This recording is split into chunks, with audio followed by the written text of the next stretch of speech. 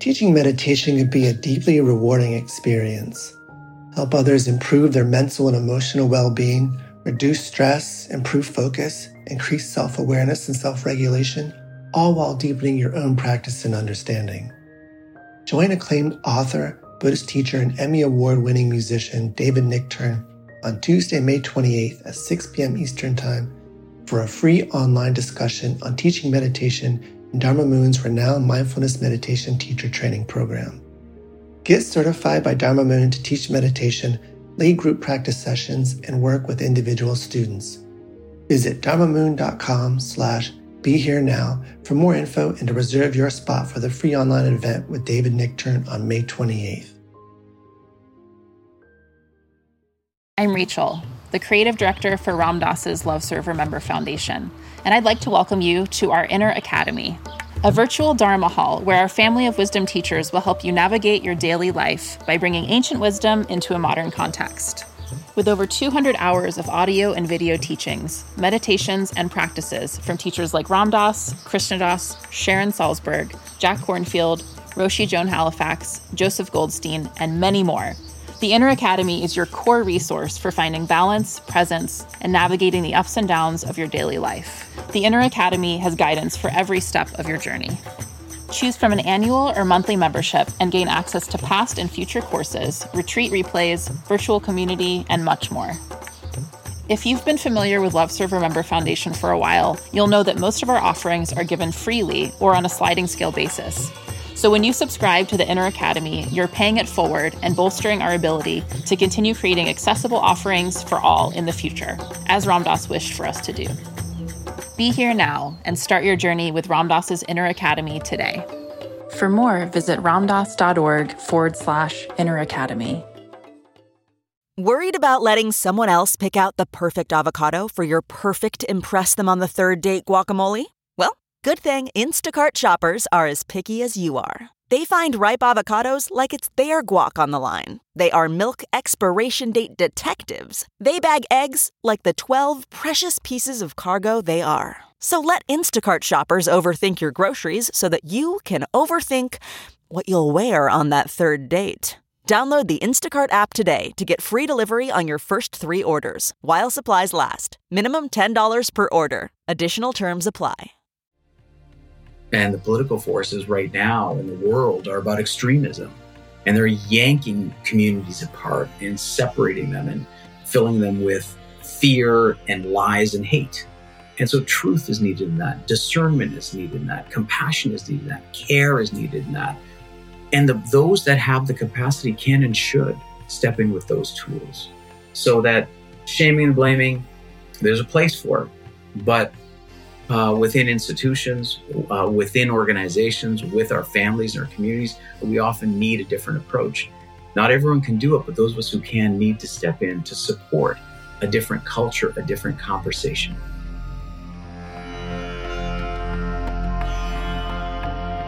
Welcome to the Metta Hour with Sharon Salzberg, where Buddhist wisdom meets everyday life.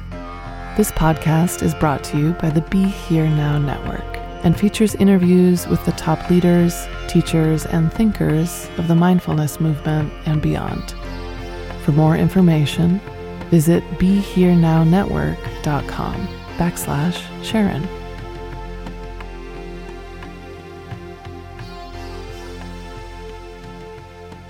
Hi, I'm Sharon Salzberg, and I'm in conversation today with Shakeel Choudhury.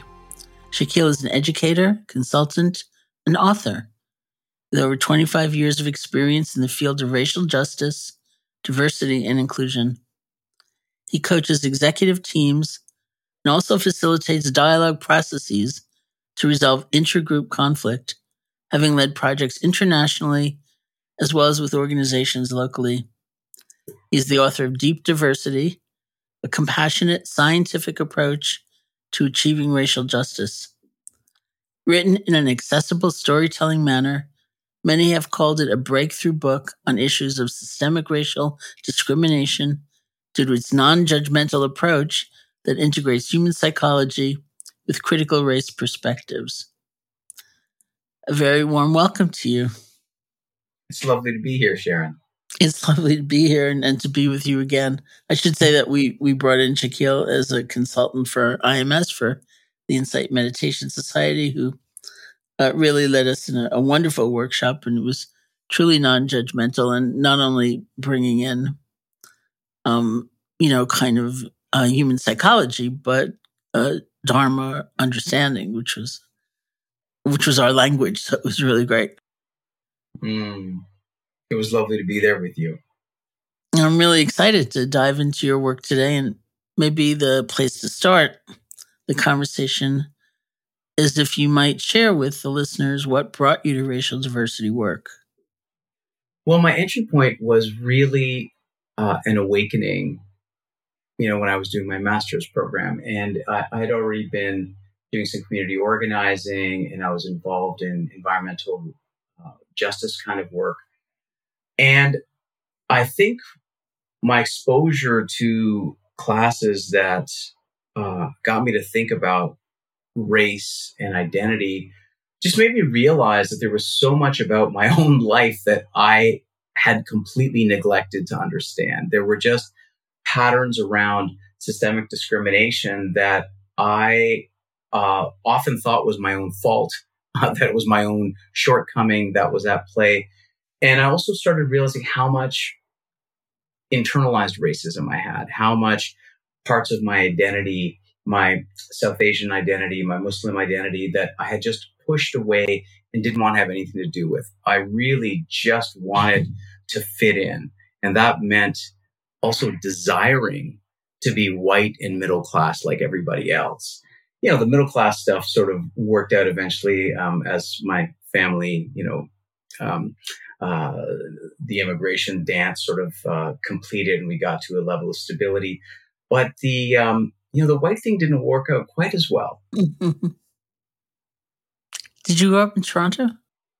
No, I did not. I grew up in small towns, actually, in Southern Ontario, outside of Toronto. Mm-hmm. So I was really in a predominantly white context. And I should also say, too, that I was one of those rare few folks that didn't actually experience a lot of overt racism. I experienced a lot of kindness and care and lots of small town values. So I have a lot of deep connection with that. However, what I also just realized is that being in an environment where there was really no one else like me or like our family, there was just lots of shame. There was lots of outsider status, and what that meant was that I just really desperately wanted to fit in.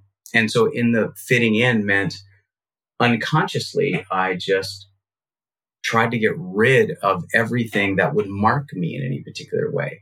And so, I think the awareness in my mid-20s that this is what had been going on for me was such an epiphany.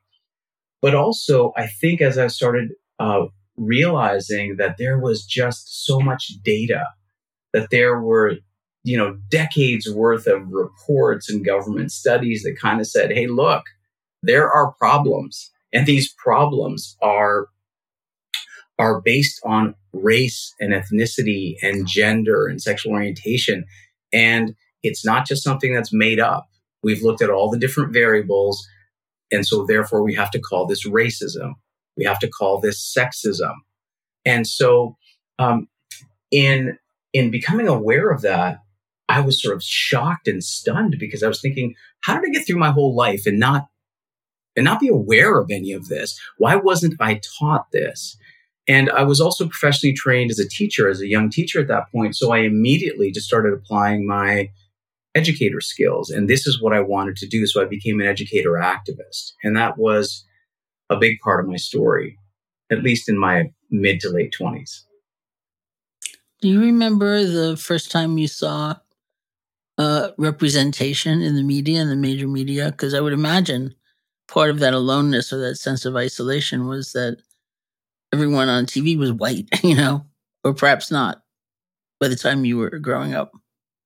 Yeah, no, it was exactly that. There was very little representation. I mean, the only representation was this vague representation of Gandhi, which seemed to represent some of my heritage, which I was very, of course, proud of. But outside of that, there was really not very much at all, certainly in the 80s. And it wasn't really until the 90s that there was more representation that started to show up in in films, in music, in pop culture. And so, yeah, there's the occasional indie flick that would be there. There's actually movies from the UK that like Buddha of Suburbia, Sammy and Rosie Get Laid, like these kinds of movies that were really very edgy and very South Asian, except in the UK context. So that was probably my earliest exposure to representation of people who look like me. It wasn't really from the North American context. It was from another colonial context, but it still felt like it was important and filled a very deep need that I had. Mm-hmm. We're recording this in late September of 2022.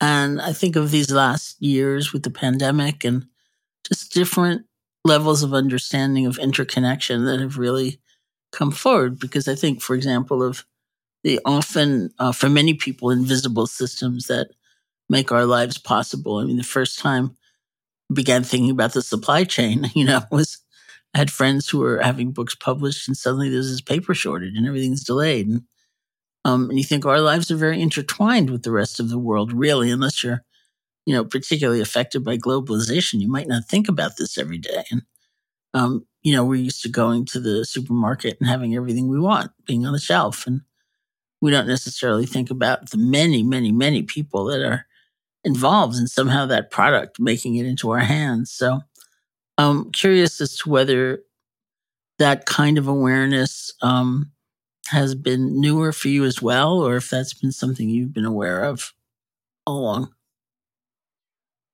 I think I've always had some awareness of it because I've been studying and looking at patterns around race and ethnicity and globalization and colonization and so on, and the impact of multilateral agreements and these kinds of things. So I've been aware of those things, but I don't think it ever became as embodied as in the last couple of years. I think everything, my home was under renovation. And so all of a sudden we didn't know whether any work was going to get done. We didn't even know if we were going to be able to get the materials. And so, I told my contractor, hey, can you just buy whatever you need to for the next foreseeable month or two to try to finish this job and stick it somewhere, right? And so that was at play. And then even today, I mean, I feel like, the impact outside of the early days of like the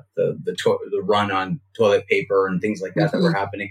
I mean, I feel like we're seeing the incredible breakdown of the supply chain, of the economy as we know it, of neoliberal economics and its shortcomings with just-in-time, supply chain kinds of issues. Like we're just seeing that it is steady, it is everywhere, and I'm not sure it's going away anytime soon.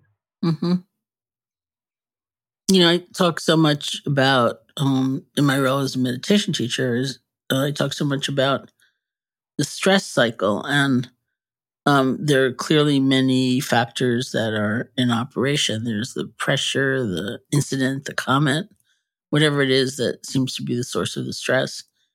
And then there's the resource with which it's met, one's inner strengths, sense of community rather than isolation, and so on. And naturally, there's, given what I do, there's a great emphasis on those inner strengths and having a different sense of resource in meeting the stressful circumstance. But a lot of people take that to mean mistakenly that we don't ever try to do anything about the external circumstance, that we only work on the inner resource. And I think it's really both. We understand, I think, in a way that is a tremendous blessing in life, that those inner strengths and that sense of community make a crucial difference in how we respond. But we would never want to just ignore the other factors, and what might be the role of, the pressure, and if there's something we can change. And so I think of that also in the context of the role of larger governing systems in our lives,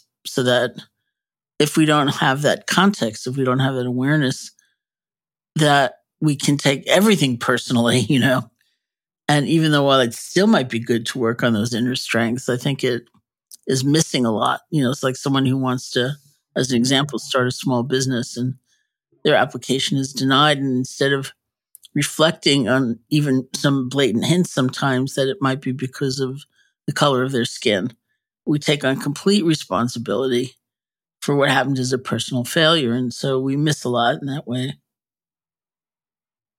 Mm-hmm. Mm-hmm. And it's interesting you say that, because I was also just thinking about, there's this tension and actually this danger, I think, that's always been there, especially in the North American, predominantly white mindfulness community. Mm-hmm. And I'd say that because there's a way in which there's a really interesting intersection where race and culture hit mindfulness. And so there's a way in which white Anglo-Saxon Protestant society, the Western world as we describe it, really has a focus on the individual and the nuclear family. Although that wasn't always the case, it certainly has become the case more and more, especially in a state of hyper-capitalism. And what's interesting is that in embarking on mindfulness work and doing the inner work, it can almost feed into that reality that everything is my responsibility. And in fact, we ignore the systems and we also ignore community. And there's a way in which I think there's always been that danger where everything can get misinterpreted in the mindfulness meditation communities. Like it is all about me. It's all about what I can work on. It's my inner strengths, my inner skill. And we forget that it has to be done in context of community. Mm-hmm. And that's really important. And also how our communities are not impacted the same by the systems and structures and history that create the gaps, that create the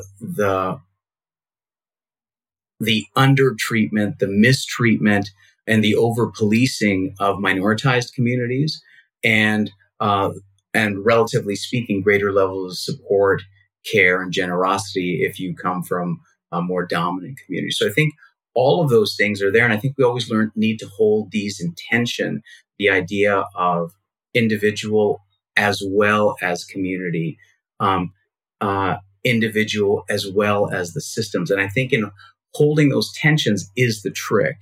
And I think it's also really challenging because that's not how we are socialized. It's not how we are taught. It's much easier to collapse right towards individualism. And I think that's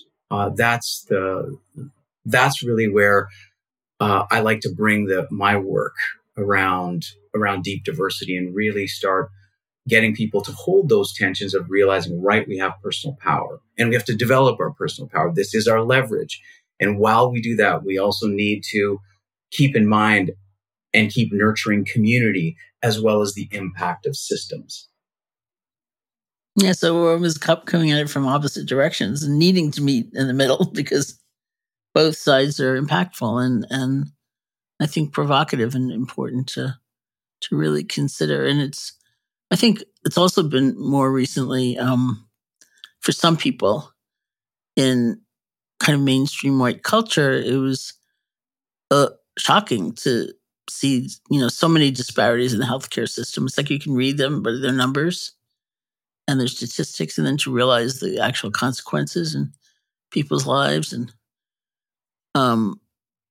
also to understand that I have an African American friend who works in the inner city schools in Baltimore, bringing yoga and meditation. We were doing this presentation together once, and he said something like, "The system is not broken. The system's working exactly the way it was intended to work." Mm-hmm. So I said, "What do you mean?" He said, "Do you know how much money is going to the construction of prisons in Maryland compared to schools?" Mm. I mean, there's a lot of intentionality around this and behind this, and so I'm wondering how this is explained to someone who maybe hasn't encountered it personally, and if they have encountered it, how to actually find those inner strengths and be perhaps more effective in dealing with it. Well, first of all, I think it's to start recognizing patterns. So some of this is just what I would describe as this is literacy work. Mm-hmm. It's developing a basic level of equity literacy. So what I mean by that is it's got to be broken down into really basic pieces. So I want to talk about this as literacy because I think it's something that people understand. So before there is, we understand a letter creates a word that helps create a sentence that has meaning. Before all of that, the letter is just a squiggly line. We have to learn to discern and recognize that letter. And then we put it together with other letters to create words and sentences, and then you get meaning. Otherwise, it's just a squiggly line. Okay, so literacy is the process of learning to decode basically squiggly lines. And once we start recognizing the pattern, then reading becomes easy. Language skills become easy. But it requires an arduous stage. For example, my 8 and 10-year-old are going through, but also adults for who English isn't a first language, it's a second language, that it's an arduous stage. And it's really difficult. It requires a lot of emotional and cognitive energy to go through that. But we do it and it happens. Then we start recognizing the patterns everywhere. We can't help but read billboards because that's just what our brain does automatically. We can't unsee the letters anymore. Mm-hmm. Now, equally, we've got to break this down to manageable patterns. So, for example, in a workplace, if a manager does not know the pattern that women are more likely to be interrupted at meetings than their male counterparts, if they don't know that that's even a pattern, it will happen in front of them and they won't intervene because basically for them, it will appear like a squiggly line. It has no meaning. And yet that inaction, that inability to recognize means that sexism marches on and women are demoralized under their watch. So that's really, it's really basic. So there are many, many patterns. Mm-hmm. And I invite people in my book, but also my work is just, let's break this down to a literacy project. Let's make this so that we can just start recognizing patterns.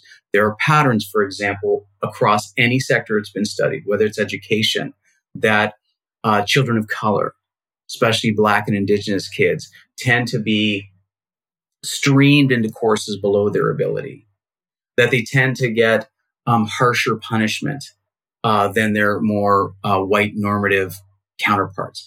That if teachers and administrators don't even know that that's a pattern, they can't interrupt it. They may, in fact, enact it themselves because our brain gives all kinds of predetermined, stereotyped reactions and responses. So on a really basic level, we've got to learn to discern, to recognize basic patterns around us. This is just work. This is just straight up learning. There are many books, not just mine. There's many videos. There's online pieces. And it's just, okay, pick up a pattern. Pick up a new pattern every day. If you are in a workplace, if you are in a school, if you are in your community, what are the patterns that will be playing out around race and gender and sexual orientation and disability? And the more we practice, it is sheer practice. The more we practice, the easier it becomes. And at a certain point, it clicks. And then we are able to start seeing the patterns and anticipate patterns and discern when it is actually a pattern, when it's not. But when we don't have those skills, we get stuck. So it's believed that in general, there's a 360-hour rule for adults to develop English as a second language skill. That people need about 360 hours to have a basic level of proficiency in English. Not advanced, just basic in order to kind of get by. 360 hours. So I suggest the same thing, that I propose a 360-hour rule equally for equity literacy. Have you put in your time? Have you read? Have you watched videos? Have you been in conversations? Because the closer you get to that 360 hours and the more you surpass it, the easier this work becomes to start seeing these patterns that are local in your life and then start branching them out and expanding that circle to seeing the bigger patterns that are national, that are global, that are economic. But it starts with something very local and very close to us. Well, I want to say congratulations on the book. It sounds like it's been a journey for you to bring it into the world. I think it usually is, for the ones that come from a deep place. And it's also coming at a time when sort of in mainstream culture, there's certainly much more, and I believe a different conversation about race that's happening. There absolutely is. And I would say that, there's always a tipping point. There's always a point at which there's an inflection and we don't go back from that. And I would say that 2020, the murder of George Floyd and the protest that followed was a tipping point, especially around anti-Black racism and the conversation around systemic racism. Although the George Floyd murder was not just systemic. I mean, that was overt. And so that's why it's really easy for people to kind of go, that was just that was a bad police officer who shouldn't have been in the first place, which is true. But there's a context within which, police forces that are predominantly white, all the data shows overuse force, when it comes to folks of color in relationship to their white counterparts. I mean, let's be clear. There's also overuse of force against white communities as well. However, it's not proportional. It's not proportional to the population. There is no over-policing of white communities. In fact, if anything, there's a decent level of policing. There's not the incarceration rates do not exceed the population. For example, in fact, it can be underrepresented in most cases. However, that's not the case for racialized communities, for Black communities, for Indigenous communities, for Latinx communities. That's just not the case. And so that dynamic plays out. And so that was a tipping point. Yet people still don't fully see it, but it is a different conversation now. And I think it's the first time that in my work, I've had leaders showing up saying, okay, we have a problem. Our organization's struggling, and we know that us being white is part of the problem. We just don't know what to do about it. And that level of vulnerability is different than it's ever been. And there's more organizations doing that than there were before. And I think that's where the conversation has changed. And that's where there's more hope, because this inflection point, we don't come back from it. We keep advancing. And so that's really important. So there's on one level, there's more hope because we are now finally trying to talk about racism in its systemic form, not just its overt. And that's data-based. That is, there's a whole conversation around a misconversation happening around critical race theory, but fundamentally what we seem to not be talking about is that racial justice and equity is based on numbers. It's based on the data. It's based on the gaps that we have seen, not in one report, but in umpteen reports, not in one sector, but in every sector it's been studied in. And so the system is the problem. And the issue is that this also becomes really emotional. And so part of the struggle in this work has been that I think, frankly, one of the issues in racial justice and equity is that we haven't really approached this as a literacy project. We've approached this more as an urgency project. But without the literacy, people can't make the change that's needed. You can't just, shame and blame people into changing their ways. You can sometimes, but it only works in a limited capacity. Otherwise, you're going to get pushback. And I think it's one of the things that we really need to start recognizing, and people in my field also really need to recognize, is that we have to approach this pedagogy, the teaching and the education, in a way that is almost different than any other context, because this is so emotional. This work is touches consciously and unconsciously the core part of being human, that says, I'm either good or bad. My people are good or my people are bad. And nobody ever wants to be part of the bad group. Mm-hmm. Well, the book is really centered around a compassionate approach to racial justice and not using shame as the springboard for change. And that seems to fit right into this conversation, because will shame actually work, do you think, for long-term change?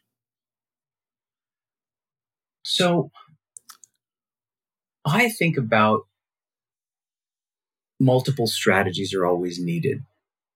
So the tried and true method is protest. Mm-hmm. And protest is really important. Thousands of people being out on the street.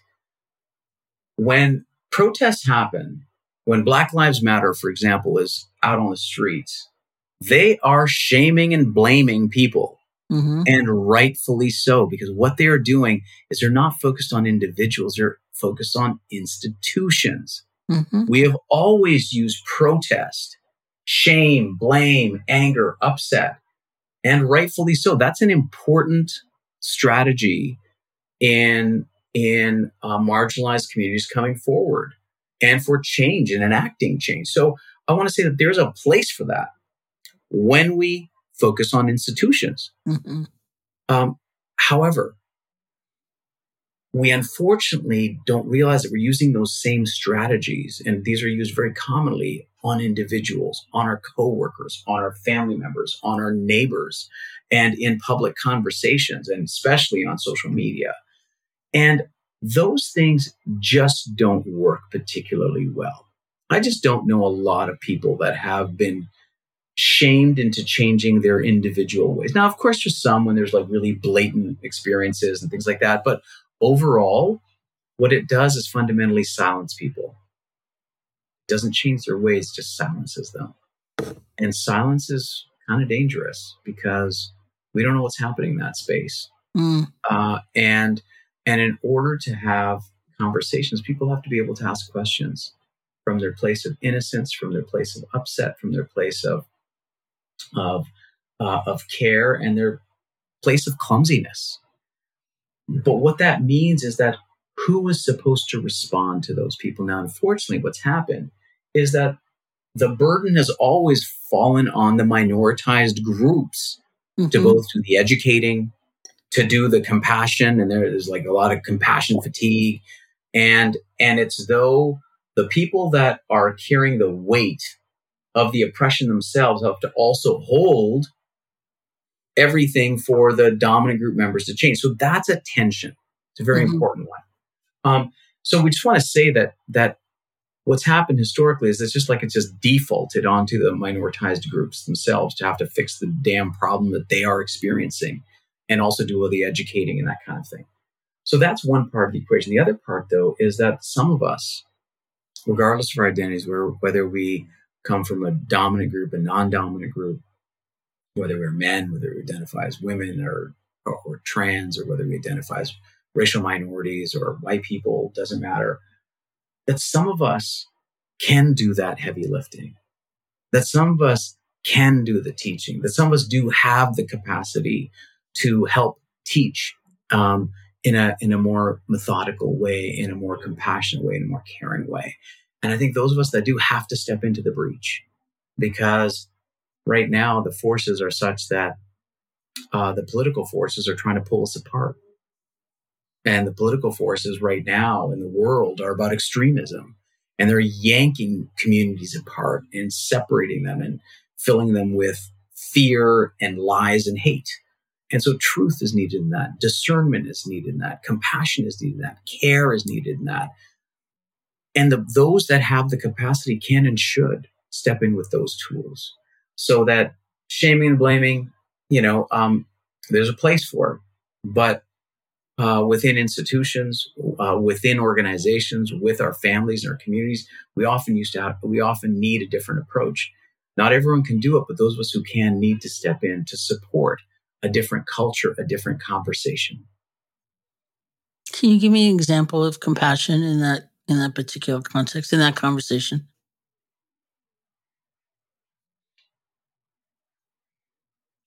Well, often I get asked the question, how do you make people change? Mm-hmm. How do you, someone who's just saying really challenging things? And this is, I think, where the mindfulness comes in, is that frequently in the conversations around race and ethnicity, everyone's a little bit on guard. Everyone's a little reactive. And because that's the nature of how this conversation goes, it's how polarizing it is, how challenging it is, how spiky it is. We're more reactive than we are responsive. And so with the mindfulness work, this is where it can also help us to take a breath. Okay, what's being said? What is the feeling that's underneath? So, for example, I was in a conversation with, someone in my extended circle who was a police officer, and we were in a conversation in a social environment once, and he had a very particular perspective on race, and he had a very particular perspective on rules, and he was someone who really came from a place of rules. So it's not something that is unusual that he became a police officer. There's people that just have particular temperaments that are drawn to that. And so what he was trying to describe was that, those people are coming over and there'll be some racialized community. And there's nothing we can do because all these laws are in place to stop us from doing the work we can do. And basically he was really upset. And I remember being in that situation, and there's so many things he was saying that was activating me. There were so many things he was saying that were just, I wanted to react. But I also knew that there was nothing here in this right now that my reaction was going to fix. So I just kept breathing.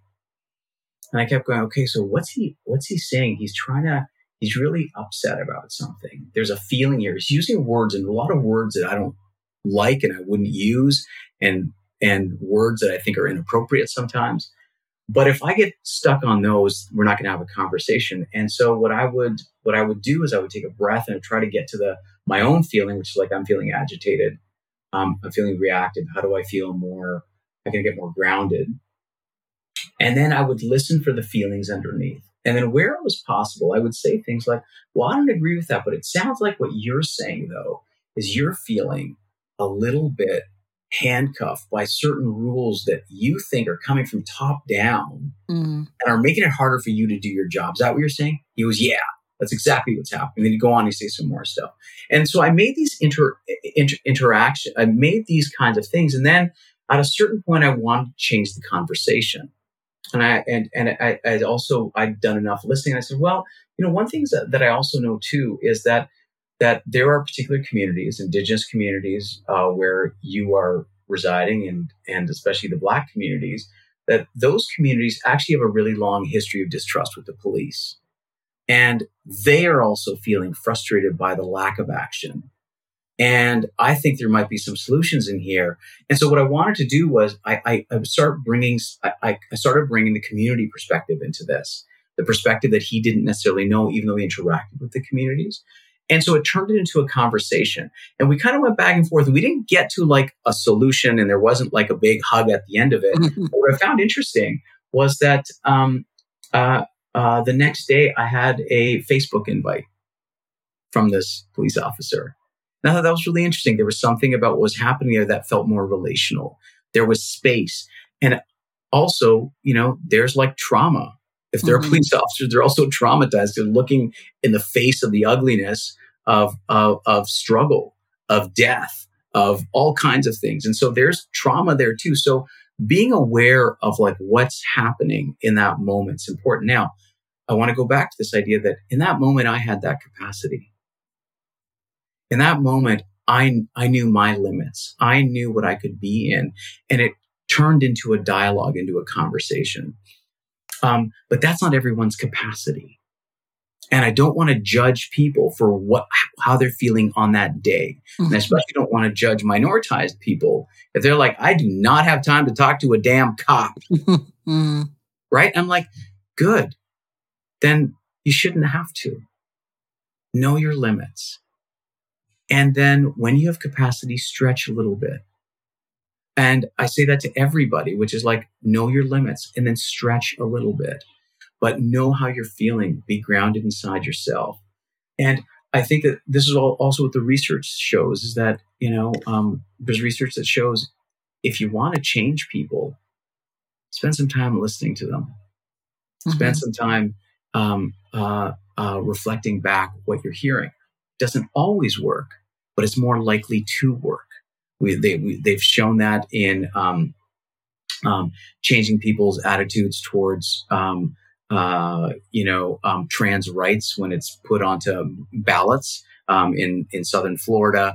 And it's shown in other contexts too. So I want to say that our ability to be in conversation means we've got to be in conversation with ourselves. We got to be grounded in ourselves. We've got to have tools at our disposal.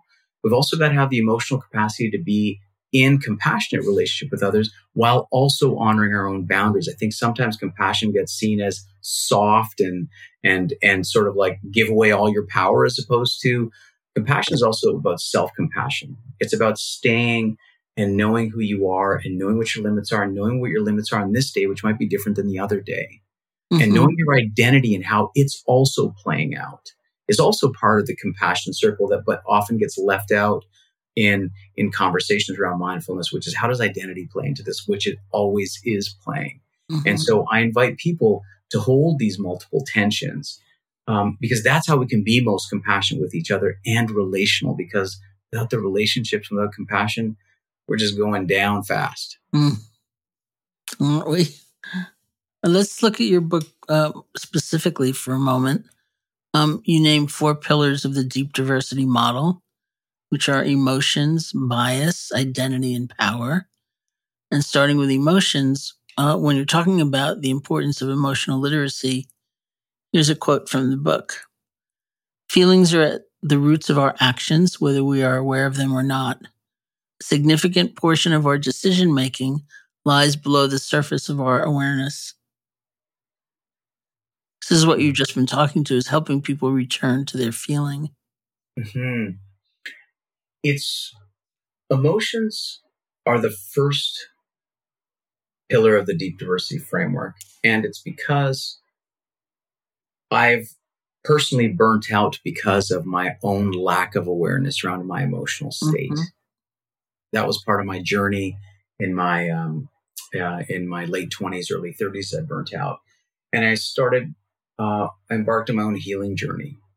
And that's also where I started encountering mindfulness, therapeutic supports, different kinds of things. And the more I learned about myself, the freer I became, the more empowered I became. And so as I learned about the psychology of what it means to be me, I realized there was so much I didn't know.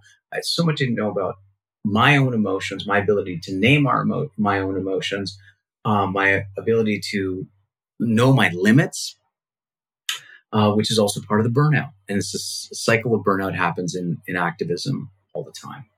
And so emotions are really critical, just period. And I draw on a lot of neuroscience research that says exactly that our next thought is based on our last feeling, whether we're aware of it or not. But emotions are also at play around issues of difference. And what I mean by issues of difference is that our empathy circuits light up when we're around people that we perceive to be most like ourselves. And our threat response system, our amygdala region, starts getting activated when we tend to be around people that we have less experience with, especially people who are racially different. So emotions are at play all the time, and they're also especially at play around issues of difference. And this is the difference between our cognitive and our affective. The difference between our conscious and our unconscious is that we can therefore believe that we want to be colorblind. But our unconscious mind, which is way, way, way, way, way bigger, is always tracking identity because that's what it does. we have stereotypes and bias as part of how the brain works. And so what I'm trying to do in this chapter of the book is really allow people to start realizing we are emotional beings first. As much as the cognitive is a highly valued part of who we are, the bigger part is, in fact, our unconscious. And Jonathan Haidt, researcher, psychologist, came up with the metaphor of the rider and the elephant, which I know that I've used in the session with the folks at IMS when we were in the training together. And that metaphor of the rider referring to the conscious mind, the person sitting on top of the elephant, which is the unconscious, is the size mismatch that we need to be able to identify. So that's really important, is that people don't often realize how big our emotions are, but we are emotional beings first and thinking being second. Now, our cognitive, our rider, is also our executive control functions, and this is where the role of mindfulness can come in, because it is the role of the rider. It has the gift of self-observation.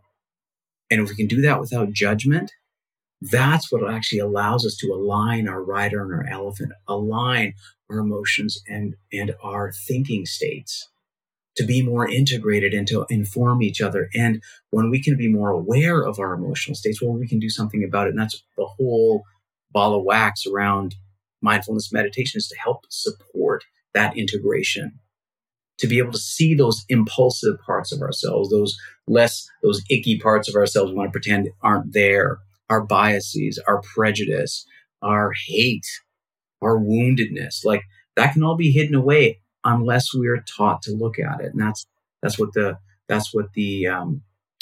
conscious mind has the possibility of doing if we train it and work in alignment and harmony with our unconscious, and then we could be in a different place. So that's a big part of the emotional part of the deep diversity framework and this work, especially around justice, around discrimination, it evokes emotions. And so we have to be able to apply the inner skills of self-awareness and self-regulation, our ability to manage ourselves. And this is where all the mindfulness practice can support us to be able to do that. Because without that, we really can't get too far, because we can get just locked in either or tensions and binaries and good and bad people and good and bad groups. And we got to get past that. So emotions is the first part of that framework. Thank you. And next on the list is bias. You define implicit bias as a hidden or unintentional preference for a particular group based on social identity, such as race, gender, class, ability, or sexual orientation. It's a form of prejudice that is indirectly expressed, originating in the unconscious mind. So here we are again, needing mindfulness. Mm-hmm. Exactly. And I think, again, the idea for me here is that this is rooted a lot in the research around implicit bias, a lot which comes out of Project Implicit, which is collaboration between 3 big universities, including Harvard.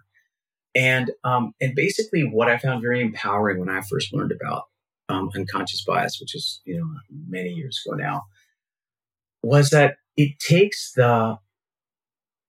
also helps remove the shame and blame, because often we start thinking about bias and prejudice as the domain of bad people, as opposed to bias is the domain of all people, because bias is a filter. And we need biases because we need filters. Our brain processes millions of pieces of information every second. We didn't have some way to process that information, to categorize it, to filter out the noise and focus on what's important. We didn't have filters. By their very nature, we'd be utterly overwhelmed. We would not know what to focus on. And that's part of the challenge of those of our community who are further down along the autism spectrum. It's information overload. And many people along the autism spectrum have to be taught what to focus on and how to focus on things, because there might be hyper-focus or overwhelm. It's really easy. Whereas those of us who are described as more neurotypical, our brain just kind of does it. We don't have to be fully taught how to do that. So recognizing that a filter by its very nature, allows some information in and keeps some information out. Well, that's just another word for bias. It's just another word for prejudice. That's what we do. We focus on certain things. We don't focus on other things. We focus on white people as our role models, and then start reacting when Lord of the Rings, the prequel that just came out, has a multiracial cast, and people are now reacting because, well,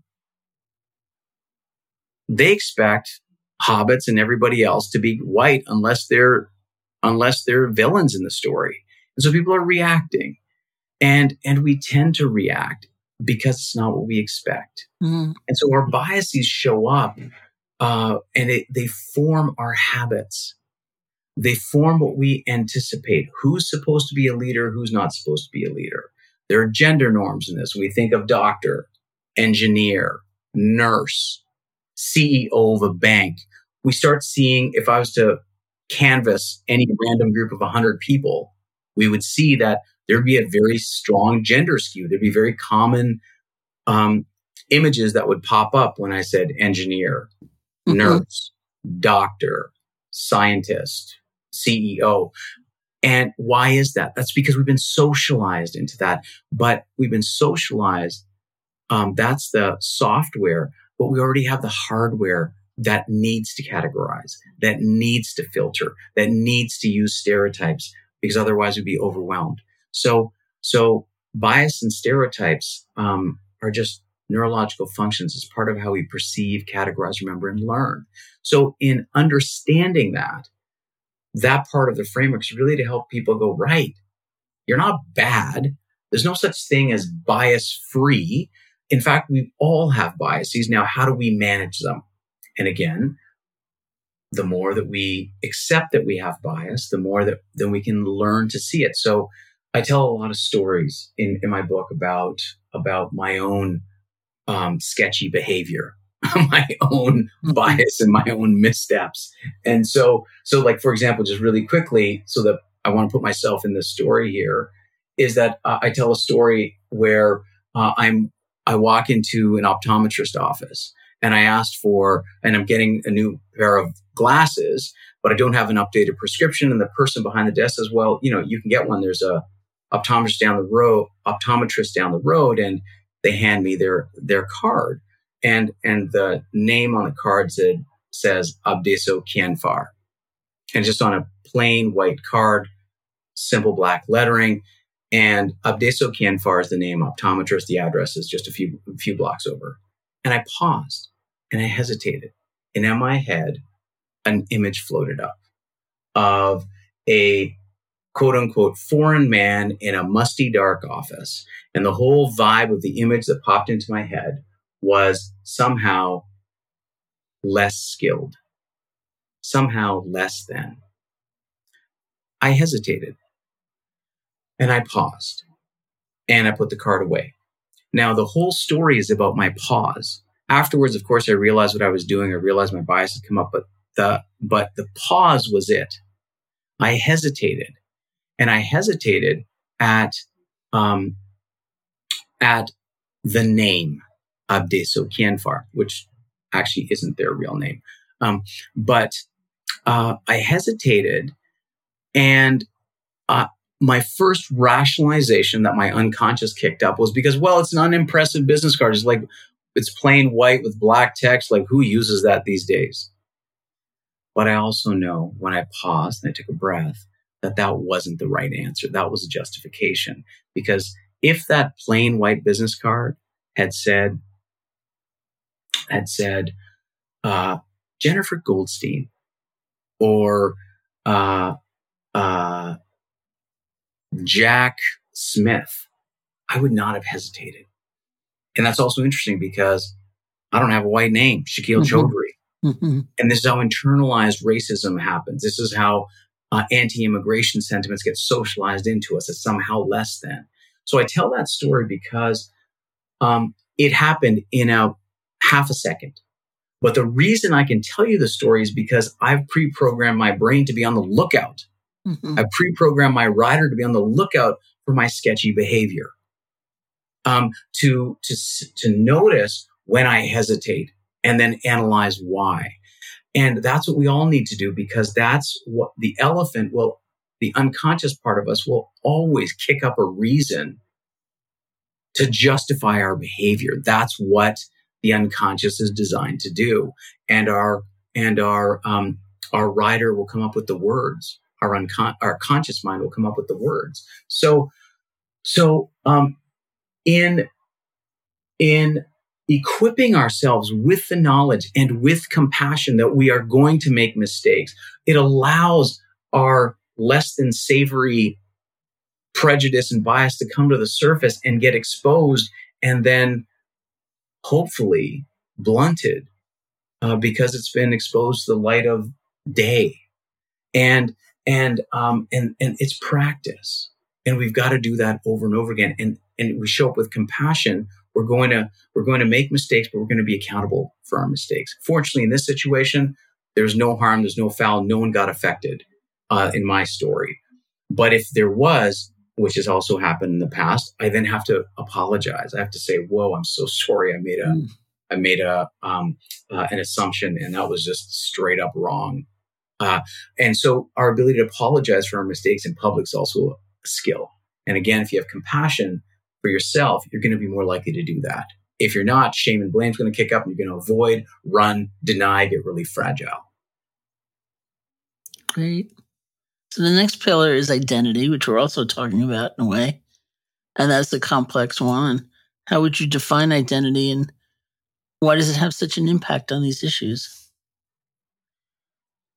Well, our identity is who we are as a person, but our identity comes from our belonging to groups. That's how our identity forms, whether it's pink and blue informing the norms for boys and girls, language and accent groups. We know, for example, research with babies that in the first few months of life, they're responding to people of all different background, more or less the same. But within 6 to 9 months, there's already a change that babies are reacting more quickly to people who share the same gender as their caregiver.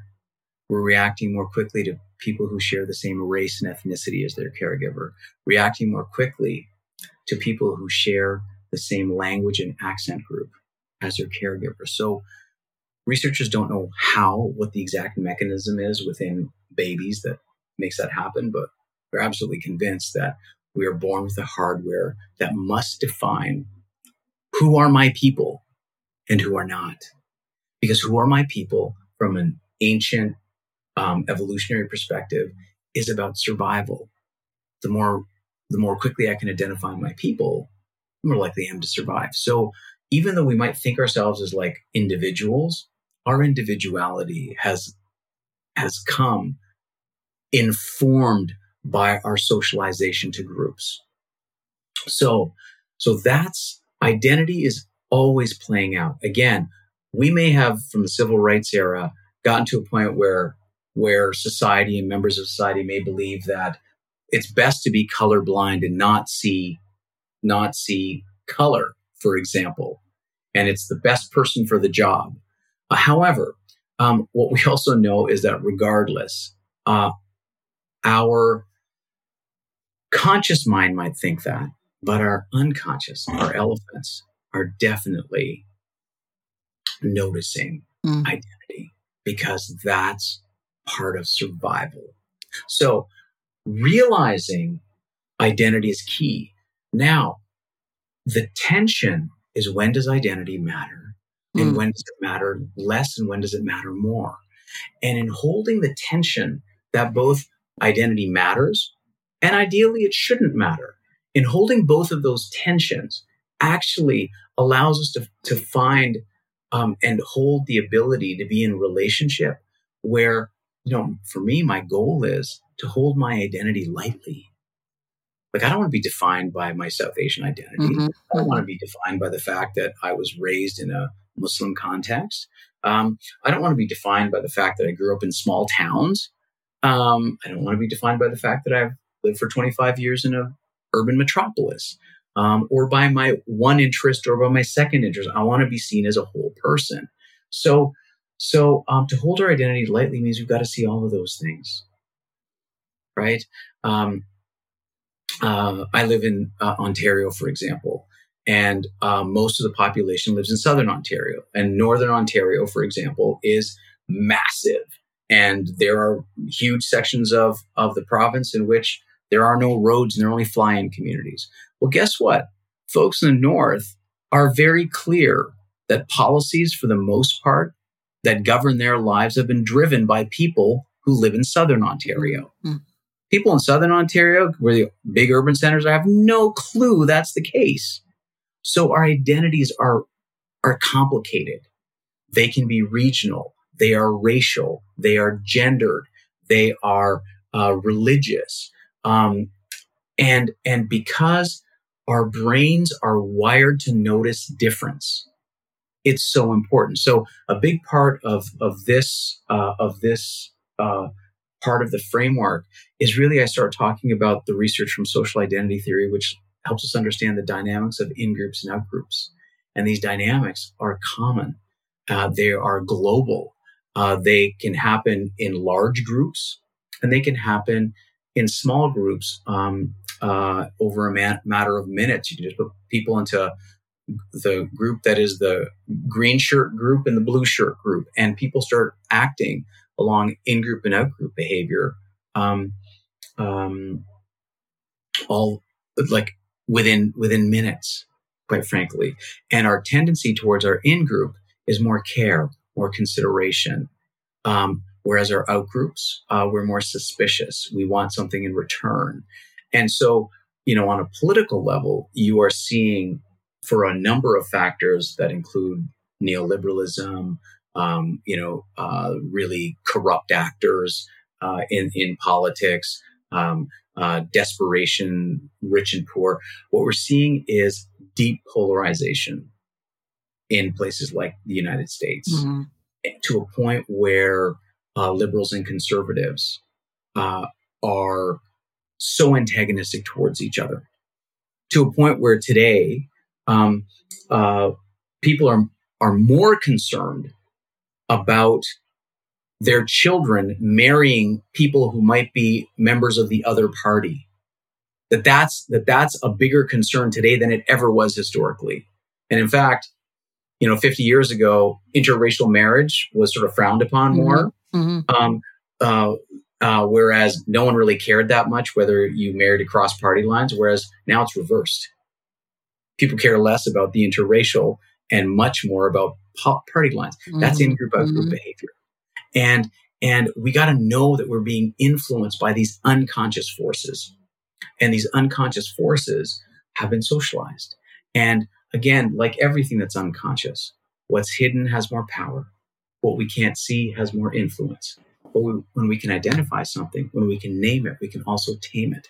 And so identity means we got to get comfortable naming our own identity, our race, our gender, our sexual orientation, our disability, our language, our region, and so on. And in order to be in conversation with others and just have more practice with it. And it's our lack of practice in these that make us clumsy and awkward and then reactive. And the more practice we have, the easier it becomes. Because again, as much as our conscious mind might want to deny that identity is at play, identity is always at play at our unconscious. All the research shows that. Our empathy circuits light up, our threat response systems light up when we tend to notice people's identities, especially people that we have less experience with. And finally, the last pillar is power, which you approach from a personal lens as well as a social one. So maybe you could just say something about that.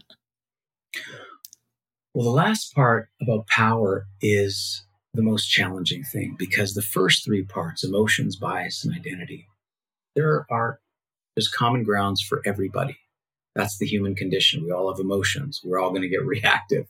That we all have biases. We all belong to in-groups and out-groups. All of that is where we are all the same. But power is the hardest thing, because power is how social, economic, and historical trends and patterns have it such that the groups that we belong to, the identity groups we belong to, don't all have equal access to power and influence. And that's the whole conversation around systemic, is recognizing that there are groups that are systematically treated differently, less over-policed, under-treated, and groups that are treated better and treated with more with more care and compassion and consideration. And that's the book is basically building us up to hold that conversation, because that's the most difficult one. It's hardest to see power dynamics. It's the thing that we are least taught to notice, yet it is the thing that plays out, whether it is the power that a manager has in a workplace, or a director or a CEO, or whether it's the power of our identity. So what I think about is I think about how power dynamics play out with my partner and I. Her name is Anahid. She identifies as a cisgender woman, and so power plays out like this. We can go to if we're renovating our home, going to pick out flooring. She will ask the question, and the person who is serving us at the hardware store turns in response to me. Mm-hmm. Mm-hmm. And that's an interesting thing, that's all of a sudden, for some reason, she's asking the question, I'm getting the response, I'm getting the eye contact. This is a common experience for women. This is a common experience, especially for women of color. This is a power dynamic that has played out historically, that has played out over time. So noticing the micro is really important. Now, this plays out so that's happening on a micro level, less consideration being given. On a macro level, this is playing out in workplaces where in non-unionized environments, women make 70 to 80 cents on the dollar compared to their male counterpart. Okay, and that is from frontline staff to Hollywood starlets. So we are seeing that these little micro signals play out on system levels. It turns out to impact who is getting recruited, who's getting noticed, who's being given stretch assignments at work and being shown off as potential to rise, and who is not. And when you take a look, identity plays out there. And again, as I said at the start, we have decades of research that backs us up. We have research that shows. And I've done primary research when we do audits inside organizations. And what we see is that minoritized groups based on race, gender, sexual orientation, disability have the highest rates of harassment, discrimination, and the lowest rates of advancement and promotion. That's a system pattern. And so we've got to learn to see how those power dynamics play out. And power literacy is one part of equity literacy. Mm-hmm. And it's the most challenging because this is where we need, again, discernment. This is where we need to be able to see ourselves and how we are interacting in the context of our communities and our colleagues and our families. And the more we can see that, the more sensitive we can be towards power. Not because we want to give it all away necessarily, but we want to be able to use power fairly and also share power, which is very important, which hasn't been done historically. So overall, in creating equity in the world, which is different than equality. Equality is sameness. Equity is fairness. We've got to be able to see those power dynamics. And that's part of the challenge, where we get into so many dynamics like why is there a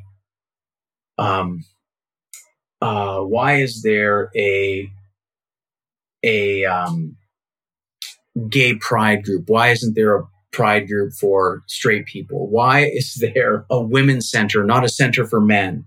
Why is there employee resource groups or in society or in schools that are for Black employees or Black students, but not for white students? So those are complicated questions. And unless we can see how power plays out, things that are trying to create fairness in the world can look discriminatory because we don't understand the power dynamics behind it. So, why is there a math class that is for girls only? Well, because we know that girls learn math better. Some girls learn math better in same-sex classes. So why wouldn't we do that? That's not discrimination. That's actually helping young girls and women get further ahead in a system that is where sexism and patriarchy dissuades them from entering subjects like math, science, technology. But if we don't understand power, that looks like reverse sexism, for example, quote unquote. And so that's why we got to understand power, because otherwise, in attempts to make fairness happen, people can misread that and say inaccurately that something is quote unquote reverse discrimination, when in fact it's just a remedy towards discrimination. Mm-hmm. This is all really fascinating, and I think the work is really important. Clearly, and your work and your book are, I think, a big contribution to that sort of general need and the time. So thank you for all of that. And I'm wondering if, to close our conversation, you could lead us in a reflection or a meditation practice of some kind. Sure. I really appreciate that. So I think what's really easy to happen in this work is to feel disempowered, is to feel disheartened, and to turn away from the work. And what I'd like to do is, first of all, invite an awareness that that's completely normal, because this is the unknown right now for many people. We don't have practice at doing this. It's like, watching a child throw a ball originally. It looks very awkward. It looks a bit like a shot put. But after 10,000 throws, it's a very smooth throw. They're no longer struggling. The first days of mindfulness, I was looking at my clock every 15 seconds, wondering whether time was up, because it's really hard. And yet over practice, I was able to do a 10-day silent meditation retreat. So, all of this work around diversity, equity, inclusion can feel really disempowering because we have a lack of practice. And I just want people to really take that in. It's sheer practice. Mindfulness can support that because it's the awareness building. So to support both awareness building, but also to support the sense of disempowerment, I'd like to invite us into a little bit of a meditation that allows us just simply to find a sense of inner strength within us. And so I invite you to take a breath and exhale.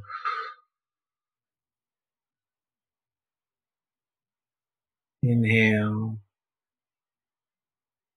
and gently exhale. Notice the words, the thoughts, the feelings that have been emerging through this conversation with you. No judgment, just bring awareness to perhaps the thoughts first. And just let them go. Notice what they are. Put a Post-it note on them that says thought and let it go. Notice sensations in your body. Don't judge them. Maybe there's hot or cold. Maybe there's tightness or stillness. Or maybe there's places where you can't feel. And it's okay. Just notice without judgment and keep breathing.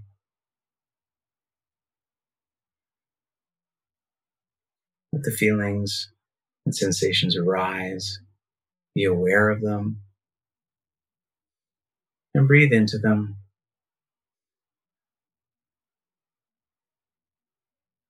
Now, what I'd like for you to do is think about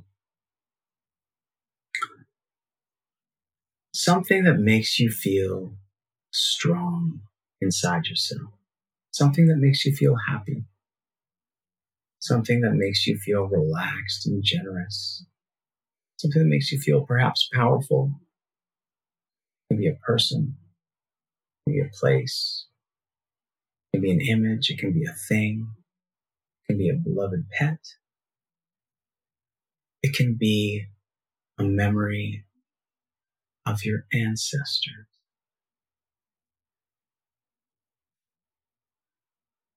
And I want you to allow that memory, that image, that person, place, thing, the ancestor, bring that into your awareness.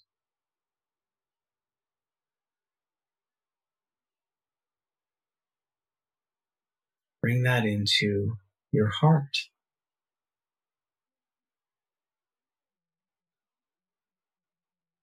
And allow that to grow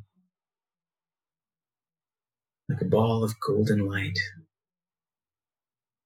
as you remember that person, that place, that thing, the ancestors that allow you to feel strong, empowered, loved, happy, light, silly, whatever is most alive for you in this moment. And on each exhale, keep breathing into that place, into that image, into that part of your body that is currently being filled. And allow that golden light and those feelings and sensations of care, of strength, of lightness, of joy that start affecting your belly and your chest. On each exhale, let it branch out to another part of your body, your shoulders and neck.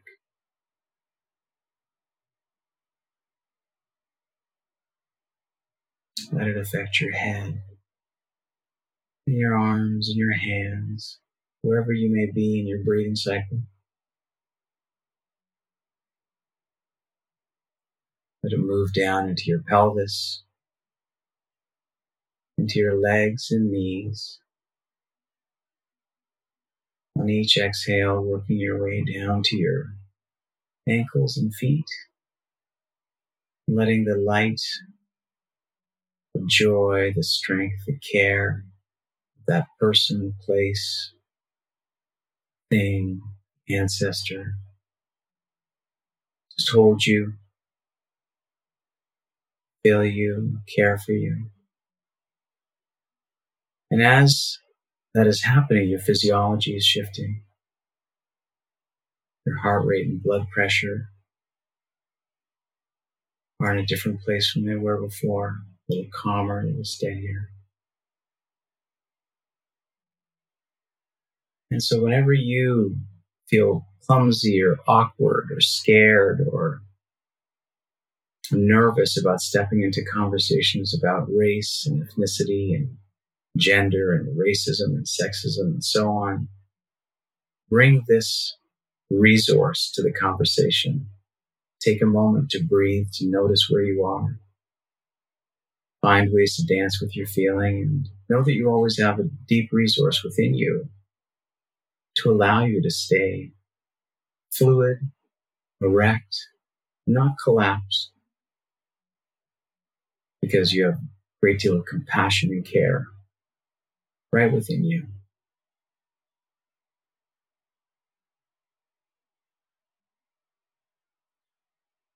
And wherever you are in your breathing cycle, let's do 3 breaths together, exhaling now. And inhale. And hold it at the top. And exhale. Inhale one more time. Take in more air than you did before and hold it at the top. And hold it. And exhale one last time. One last big, steady inhale. And hold it at the top.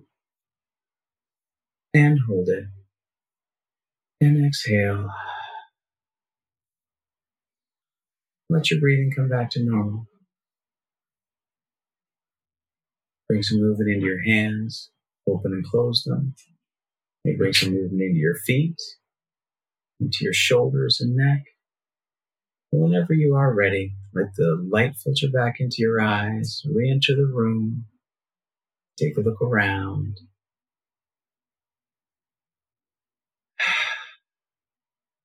Thank you. Well, thank you so much for that. And thank you for joining me today. To learn more about Shaquille's work, you can visit ShaquilleWrites.com. It's ShaquilleWrites.com.